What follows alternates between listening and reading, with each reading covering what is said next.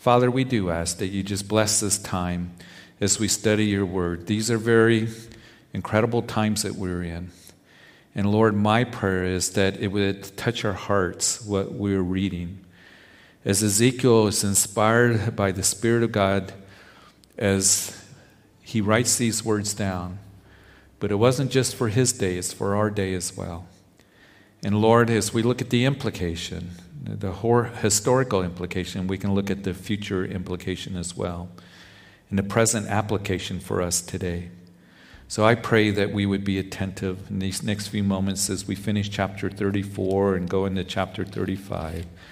And Lord, that we would just once again be exhorted and built up and encouraged in every way. And it's in Jesus' name that we pray. Amen and amen.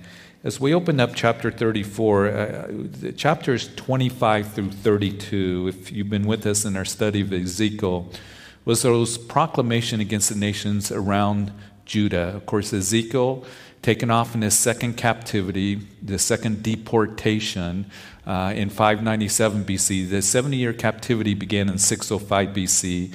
We continue through 536 BC. Remember, Jeremiah in his prophecy said that the captivity would last 70 years. Isaiah comes along, talks about how Cyrus would be God's servant that would make that decree that they could go back and rebuild the temple, and that's exactly what happened historically. God's word is incredible. Isaiah prophesying it a couple hundred years before Cyrus was even born. Here comes Jeremiah. He prophesied that the captivity would be 70 years, and the reason that he made it very specific is because that there were the false prophets and the false teachers, religious leaders that were on the scene. And they were given false prophecies saying that, the captivity is only going to last for a couple years, and Nebuchadnezzar is going to go down, and nothing's going to happen to Jerusalem. We have the temple. Jerusalem's not going to be destroyed. And it would cause the civil leaders as well to make foolish decisions.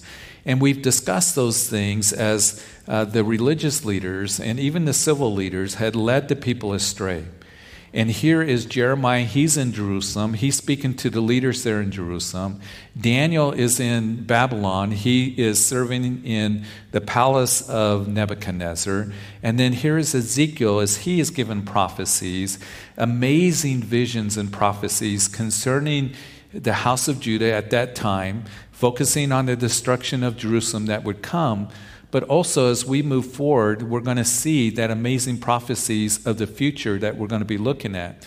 He's going to begin to touch on that as we continue in chapter 34. But as we finish that section, chapters 25 through 32, as we outline Ezekiel, the proclamation against the nations that surrounded Judah, we saw Tyre and Sidon that was included, Egypt, Ammon, Moab, the Edomites, the Philistines, all those proclamations against them, that God's going to deal with them and deal with their pride, just as Jeremiah had a section in his book about the same thing, and also Isaiah. Isaiah dealt with Babylon. Here Ezekiel didn't deal with Babylon, a proclamation against them, but he does mention that God is going to deal with Babylon in a few verses, but there wasn't a whole chapter concerning that.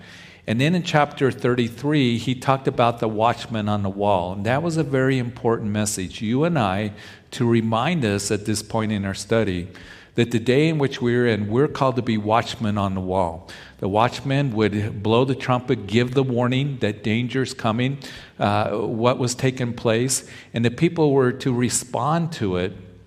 And you and I are watchmen on the wall.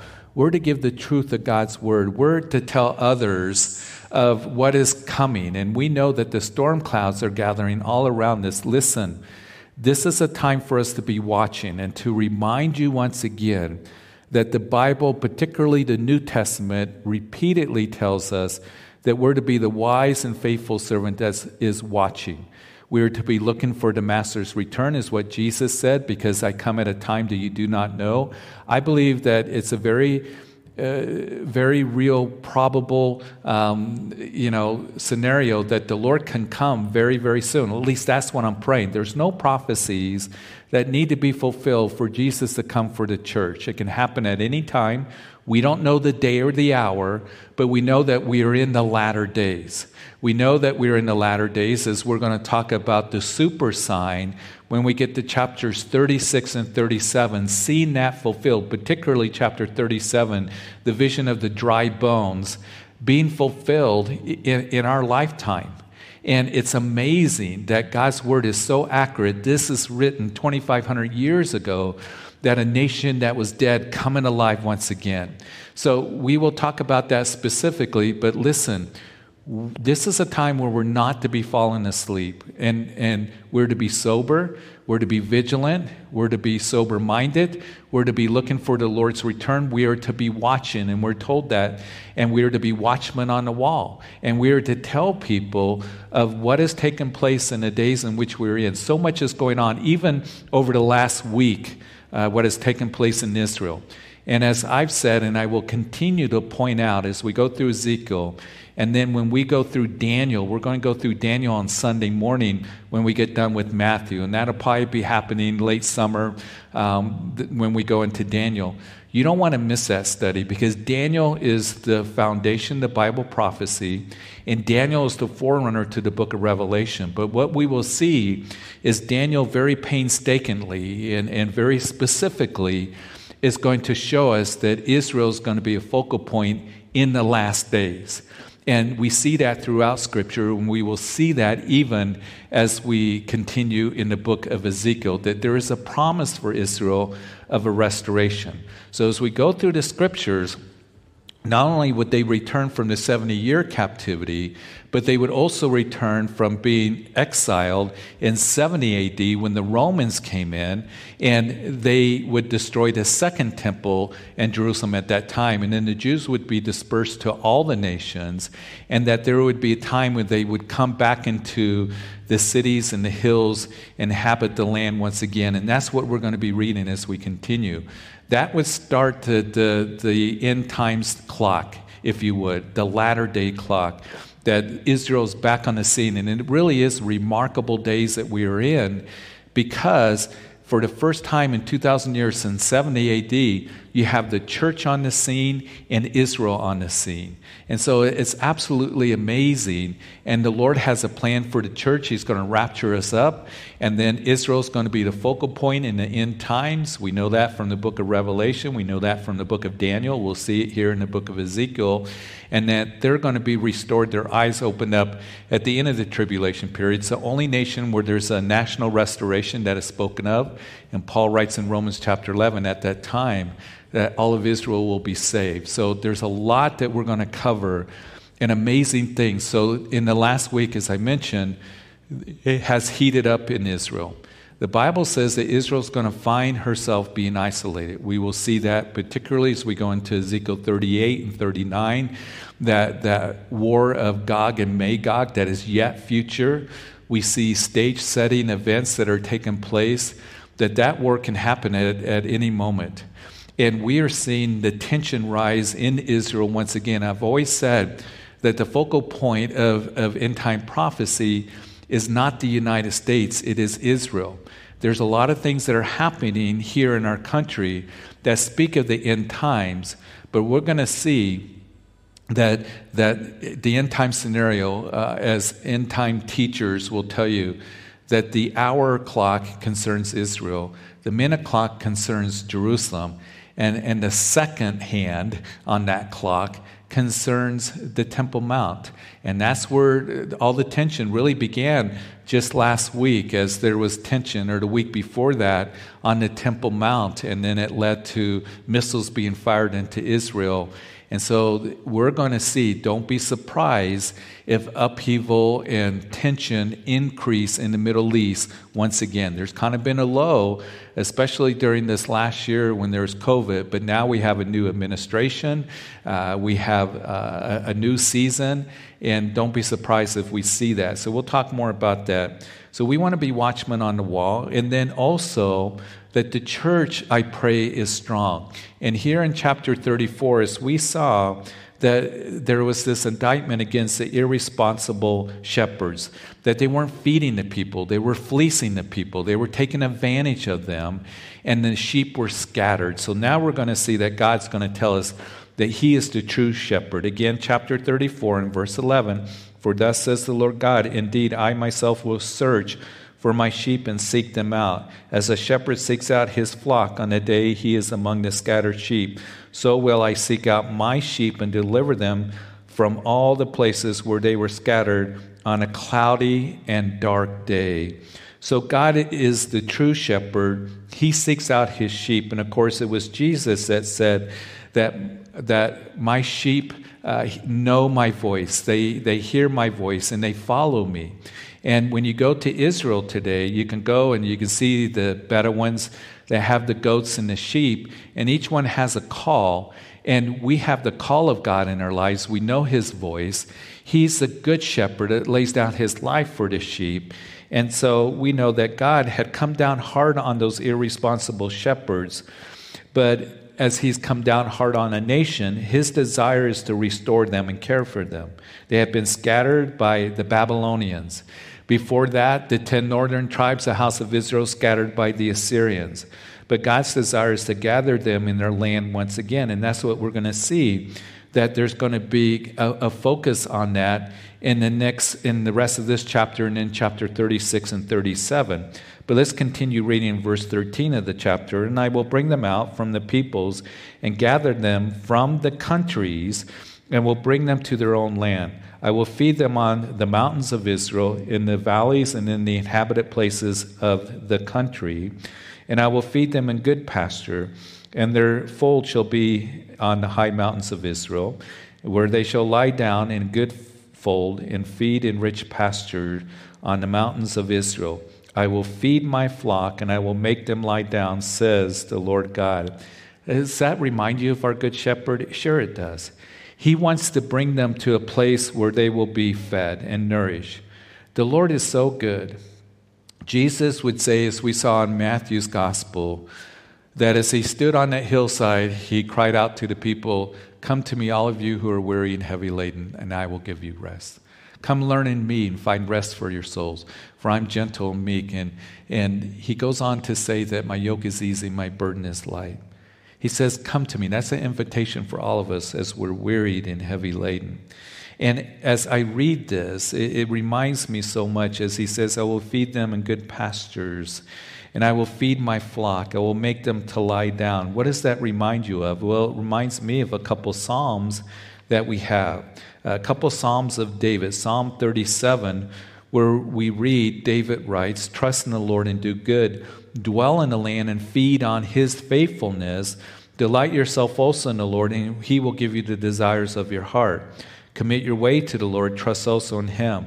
And rest in the Lord and wait patiently for him, as we see that the Lord desires for us to feed upon his faithfulness, is what the psalmist is writing David. To feed upon him, to see that he is good. And what we do is, first of all, we trust in the Lord, and we feed upon the Lord. And as we do, commit your ways to the Lord. And as we do those things, then we'll be able to rest in the Lord. Wait patiently for him. So we are to come to him, feed upon him. We are to commit our ways to him. And then we are to rest in him. And that's something that the Lord desires for us to do, is just rest in him. To know that, Lord, you have a glorious plan. You have a wonderful future for me. You're the good shepherd. You're the one that has called me. And I know your voice. And you desire for me to just trust in you and feed upon you and commit my way to you and rest in your love that you have. But it also reminds me, as we read these verses here of Psalm 23, that the Lord is my shepherd. We all know the psalm, don't we? That I shall not want. He makes me to lie down in green pastures, and he leads me beside the still waters. He restores my soul, and he leads me to paths of righteousness for his name's sake. And he goes on and he says that you are with me. Your rod and your staff, they comfort me. And he's the one that desires for us to lie down in green pastures, to be beside the still waters, Comfort for our soul is what David is saying. And I'm so grateful for that we have the Good Shepherd that wants to bring that to our lives.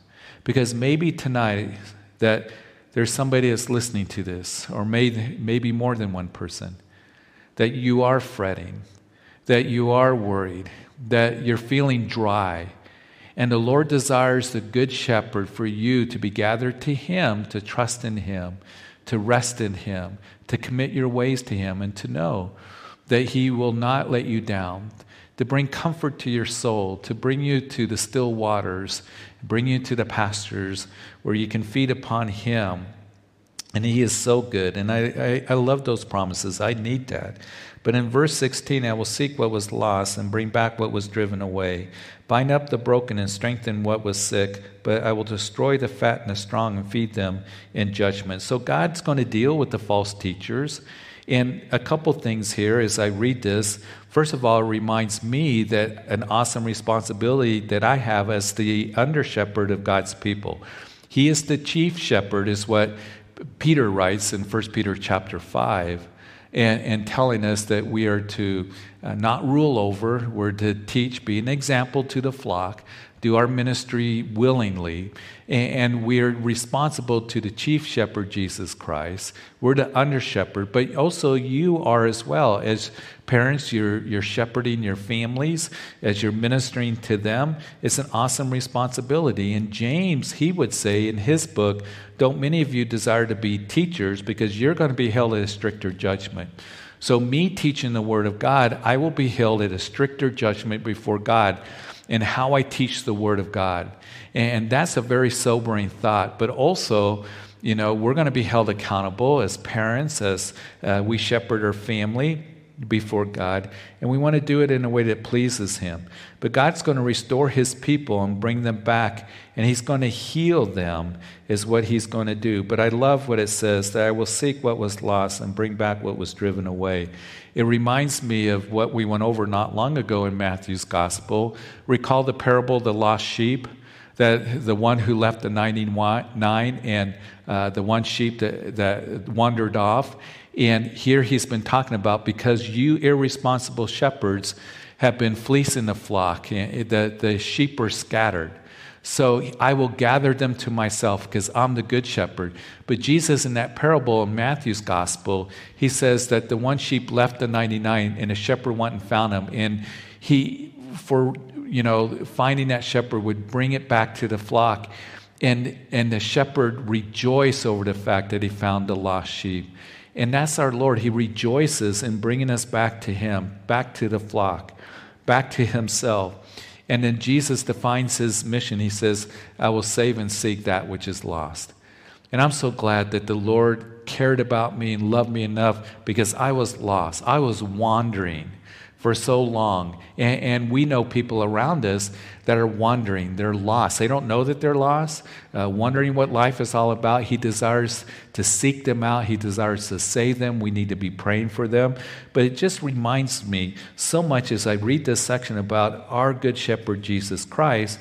In verse 17, as for you, O my flock, thus says the Lord God, behold, I shall judge between sheep and sheep, between ram and goats. Is it too little for you to have eaten up the good pasture, that you must tread down your feet the residue of your pasture, and to have drunk of the clear waters, that you must foul the residue with your feet? And as for my flock, they eat what you have trampled with your feet, and they drink what you have fouled with your feet. Therefore, thus says the Lord God to them, behold, I myself will judge between the fat and the lean sheep, because you have pushed with side and shoulder, butted all the weak ones with your horns, and scattered them abroad. Therefore, I will save my flock, verse 22, and they shall no longer be prey, and I will judge between sheep and sheep. So God knows who are His sheep and who are truly His shepherds.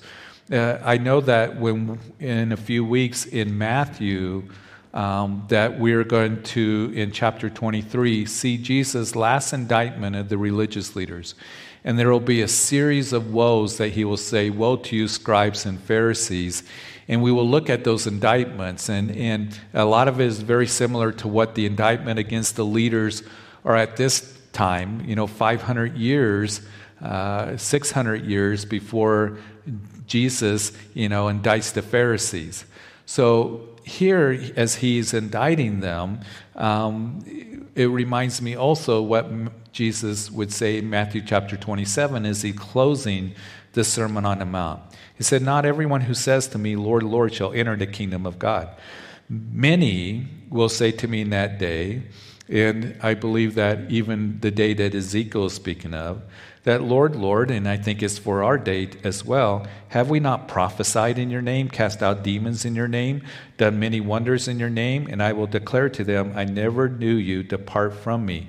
Now some people, they read that and they really are overtaken. They really wonder, what is that all about? That they say, "Lord, Lord," they prophesied, it did many wonderful works, but the Lord says, "You're workers of iniquity. I never knew you." And that's the key. You see, there wasn't true relationship with them. There is religion. There was work being done in the name of Jesus, but there wasn't relationship. Jesus said, "I never knew you." And we know that that's what saves us when we come and have a personal relationship with Jesus Christ. Recognize our need to be saved, to be forgiven. He's the Savior of the world. He's provided forgiveness as He made atonement for our sins on Calvary's cross. We have relationship. So that's what we need to keep in mind when we read verses like that and we think, what does that exactly mean? The key to it is, "I never knew you," is what he says. And here these leaders didn't have that relationship with God. They had forsaken the Lord. The Lord had been calling them back. The Lord had been calling them, but they had played the spiritual, harlot. Remember, they have committed spiritual adultery. They had left the Lord. So here, as he's calling them back, he continues, verse 23, which is an interesting verse here.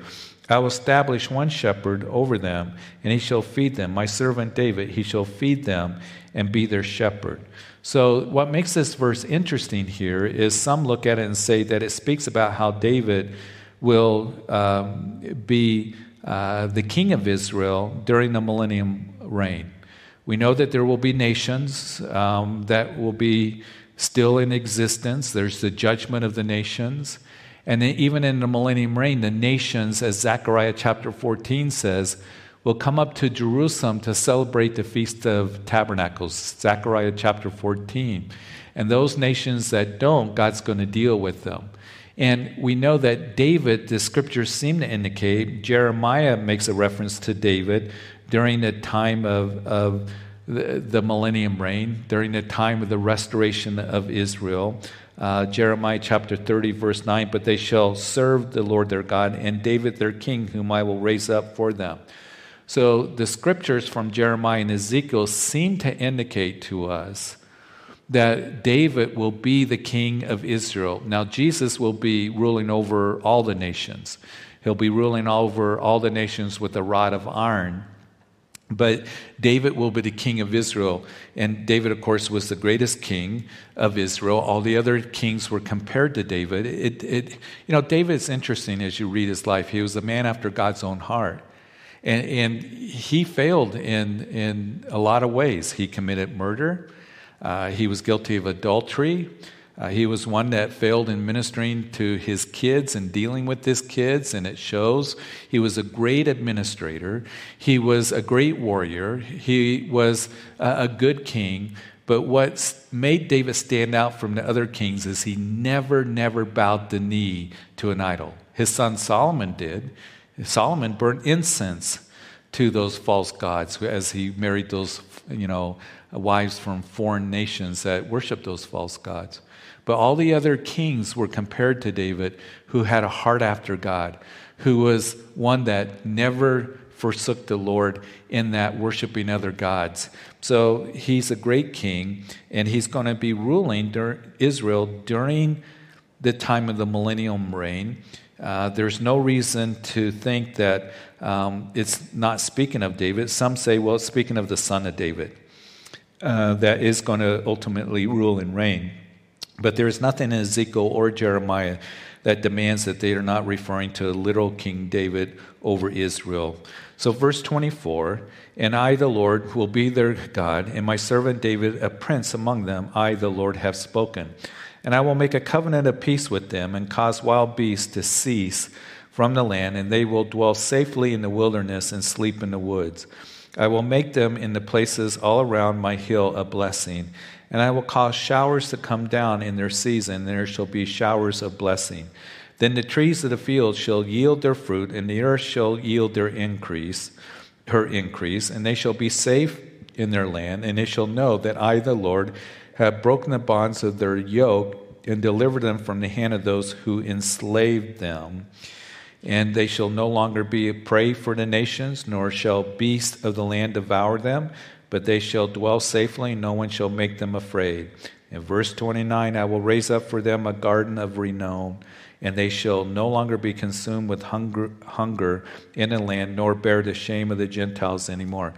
So Israel, of course, the Assyrians taking the 10 northern tribes off into captivity. Here Judah, the Babylonians, they would go through tremendous difficulties, and the Lord says that I'm going to bring you back, and I'm going to cause it to rain. You're going to dwell in the land safely once again. You're no longer going to be the shame of the Gentiles. You recall that the prophecies have been given that the other Gentile nations are going to mock Judah because of their pride. They're going to rejoice over Judah has been taken off into captivity. We've looked at that. They're going to say, you know, what happened to them? Here's Jerusalem, this beautiful city. It's a desolate place now. No more is that going to be done. And in verse 30, they shall know that I am the Lord their God. With them in the house of Israel are my people, says the Lord God. And you are my flock, the flock of my pasture, and you are men, and I am your God, says the Lord God. So again, speaking of Israel dwelling safely in the land, and the Lord blessing the land, and I will, that is mentioned, I believe, 18 times in verses 11 through verse 29. In other words, as God says, I will, He will bring it to pass. Because He's the good shepherd. And He's faithful to His word. And that brings encouragement to me because I know that the Lord's going to see me through. And that He's going to bring me to that place where I'm going to be with Him and part of the kingdom and rule and reign with Him and with Him forever. And so are you, because we have the promise of salvation. And He's going to bring it to pass so I can rest in that. And as we go into chapter 35, we're going to see that this judgment is given against the Edomites or Mount Seir. We read in verse 1, moreover, the word of the Lord came to me, saying, Son of man, set your face against Mount Seir and prophesy against it, and say to it, thus says the Lord God, behold, on Mount Seir I am against you, and I will stretch out my hand against you and make you most desolate. I shall lay your cities waste, and you shall be desolate, and then you shall know that I am the Lord. Again, the Edomites occupied that land south of the Dead Sea. They're descendants of Esau, Esau being Jacob's brother. Now, here's the question to ask. Why would God have Ezekiel devote a second prophecy to Edom in this proclamation against them? And why would it be placed in this section that deals with Israel's restoration? At the end of chapter 24, the Lord begins to say, I'm going to bring you back into the land. You're going to dwell safely in the land. You're no longer going to be mocked by the Gentiles. You're no longer going to be one that is going to going to be the shame of the Gentiles anymore. And you're going to be restored. He's beginning just to get into that. And all of a sudden, here's this proclamation against the Edomites. Some commentators have suggested that perhaps they believe Edom here represents all the nations that oppose Israel, that are bitter and angry at Israel. We know that Esau was angry at Jacob. Remember that when Jacob deceived his father Isaac and received the blessing, and Esau was so mad. Jacob's twin brother was going to kill Jacob, and Jacob had to flee and go to Padan Aram, and he was there for 20 years. So we know that it was the Edomites, as we saw, in 588 BC, right before Ezekiel's taken off into captivity.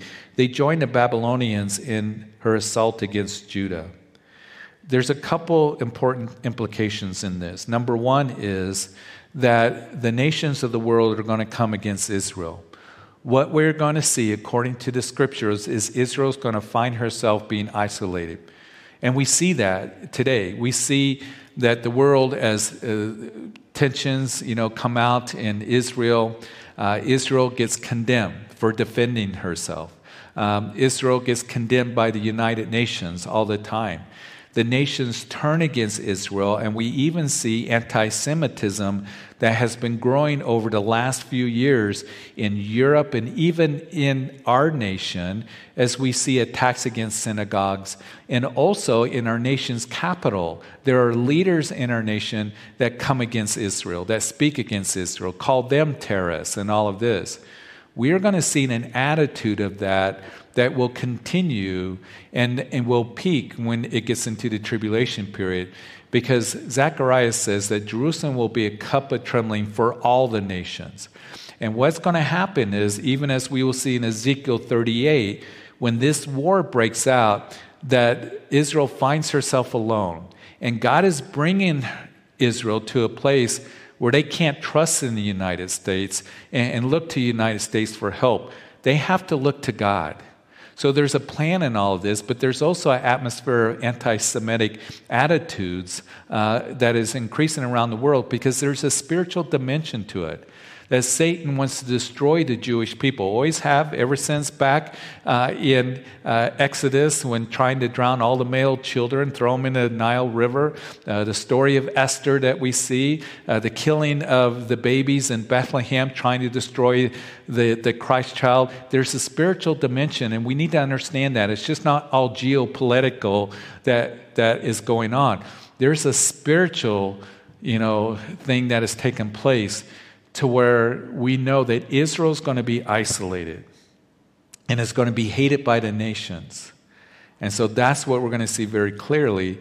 And here perhaps it mentions the Edomites, because it is perhaps speaking of others that will grow and show in their actions, taking sides to attack them, coming against Israel, which we're going to see in the last days. Don't be surprised when we see that, but also, as Christians, listen, that we are not to grow in bitterness and anger and jealousy towards others. And that's what Esau did. He was so angry, and he wanted to kill his brother Jacob. And so we need to put those things aside. And we are going to see that even as we talked about last Sunday, that there's no room for jealousy in our service to the Lord. And I hope that it was a blessing to you and a good word for all of us as we talked about that as we moved into Matthew chapter 20. But let's continue here in verse 5, because you have had an ancient hatred. Interesting, a hatred that's been going on for a long time. And what I pray is for anyone here that is listening to this message, if there's an ancient hatred that you have towards somebody, that you would give it to the Lord, that you would turn from that hatred, desire for there to be restoring forgiveness, get rid of the bitterness, the jealousy, whatever is going on, to try to may not be a restoring of relationships, but forgiveness, and putting aside the hatred. God doesn't want us to. He says, put aside anger and hatred and malice and wrath and all of that. Put it aside, because they'll end up just decaying and destroying our faith. So you have this ancient hatred, and have shed the blood of the children of Israel by the power and the sword at the time of their calamity, when their iniquity came to an end. And therefore, as I live, says the Lord God, I will prepare you for blood, and blood shall pursue you, since you have not hated blood, therefore blood shall pursue you. Thus I will make Mount Seir most desolate, and cut off from it the one who leaves and the one who returns. And I will fill its mountains with the slain on your hills and on those valleys, on your valleys, and in all your ravines. Those who are slain by the sword shall fall. and I will make you perpetually desolate, and your city shall be uninhabited. Then you shall know that I am the Lord. So the geographic location is east of the Dead Sea, where they lived, the Edomites, and God says, I'll bring destruction on them for what they did to Israel. Rejoice over the destruction by Babylon. Obadiah talks about that specifically. It won't be inhabited. It's very desolate right now, even today. In verse 10, because you have said, these two nations and these two countries shall be mine, and we will possess them, although the Lord was there. So what two nations, two countries? Probably talking of the house of Israel, their hatred for them, because it's an ancient hatred, and then the house of Judah now. And they said that they'll be our possessions. We're going to take over. Therefore, as I live, verse 11 says the Lord, I will do according to your anger and according to the envy which you showed in your hatred against them. And I will make myself known among them when I judge you. Then you shall know that I am the Lord. I have heard all your blasphemies which you have spoken against the mountains of Israel, saying they are desolate, you are given to us to consume.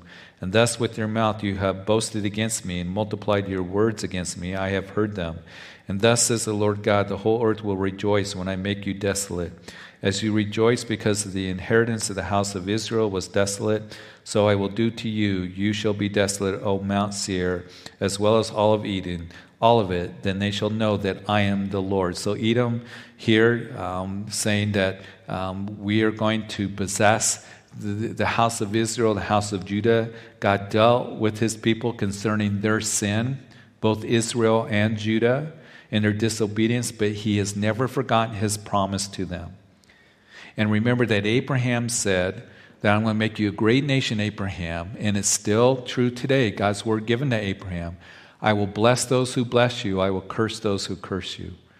When we see the end time scenario unfolding, we know that the nations will come against Israel. And we know that at the end of the tribulation period, that the nations of the world will come in the valley of Megiddo fighting each other, but also to take Jerusalem. Zechariah says half the city will fall. But then God's going to step in, as Joel chapter 2, they will blow the trumpet, they will seek a fast, they will seek the Lord, then their eyes are going to be open, realizing Jesus is their Messiah, as he is going to return there, and they will be saved in that day. The nation will be restored. God's going to save Israel, and he'll destroy those invading armies that come against Israel. But one of the things, again, they will go through difficulty. They will go through the fire. They will go through great tribulation, as Daniel chapter 12 says, because God's going to get them to the point where they can't trust in another nation, that he wants them to trust in him and have their eyes opened up. And so we are going to talk about that restoring of Israel coming back into the land. It's going to be very, very important these next couple studies, the next couple weeks. And then we're going to see that in the latter days, after they're in the land, there's going to be this Ezekiel 38, which I believe could be the next major war in the Middle East that could take place very soon. We'll talk about that more specifically, but very important for us to understand these things and for us to know that God fulfilling his promises to them, we've seen right before our very eyes, absolutely amazing. And that we will know that they will be the focal point in the last days. So it's something that you don't want to miss, but to know this, that he will deal with any nation that wants Israel as a possession, to take away Israel's title deed to the land. But I will do according to your anger against my people. We need to make sure that we understand Israel's role in the last days, and to understand that God is working. And that God is going to be faithful to them, just as he's faithful to you and to me in the promises that he gives to us. So, Father, we thank you. We thank you so much for this section of Ezekiel. It's so exciting when we go through it. Yes, there is a lot of difficulty and trials and judgment that is spoken of. But, Lord, we see underneath it all there's a plan. And, Lord, we know that your word is true, that you have brought them back from the countries. They're back in the mountains of Israel. They're back in the ancient cities. They're rebuilding it. The land is blooming once again.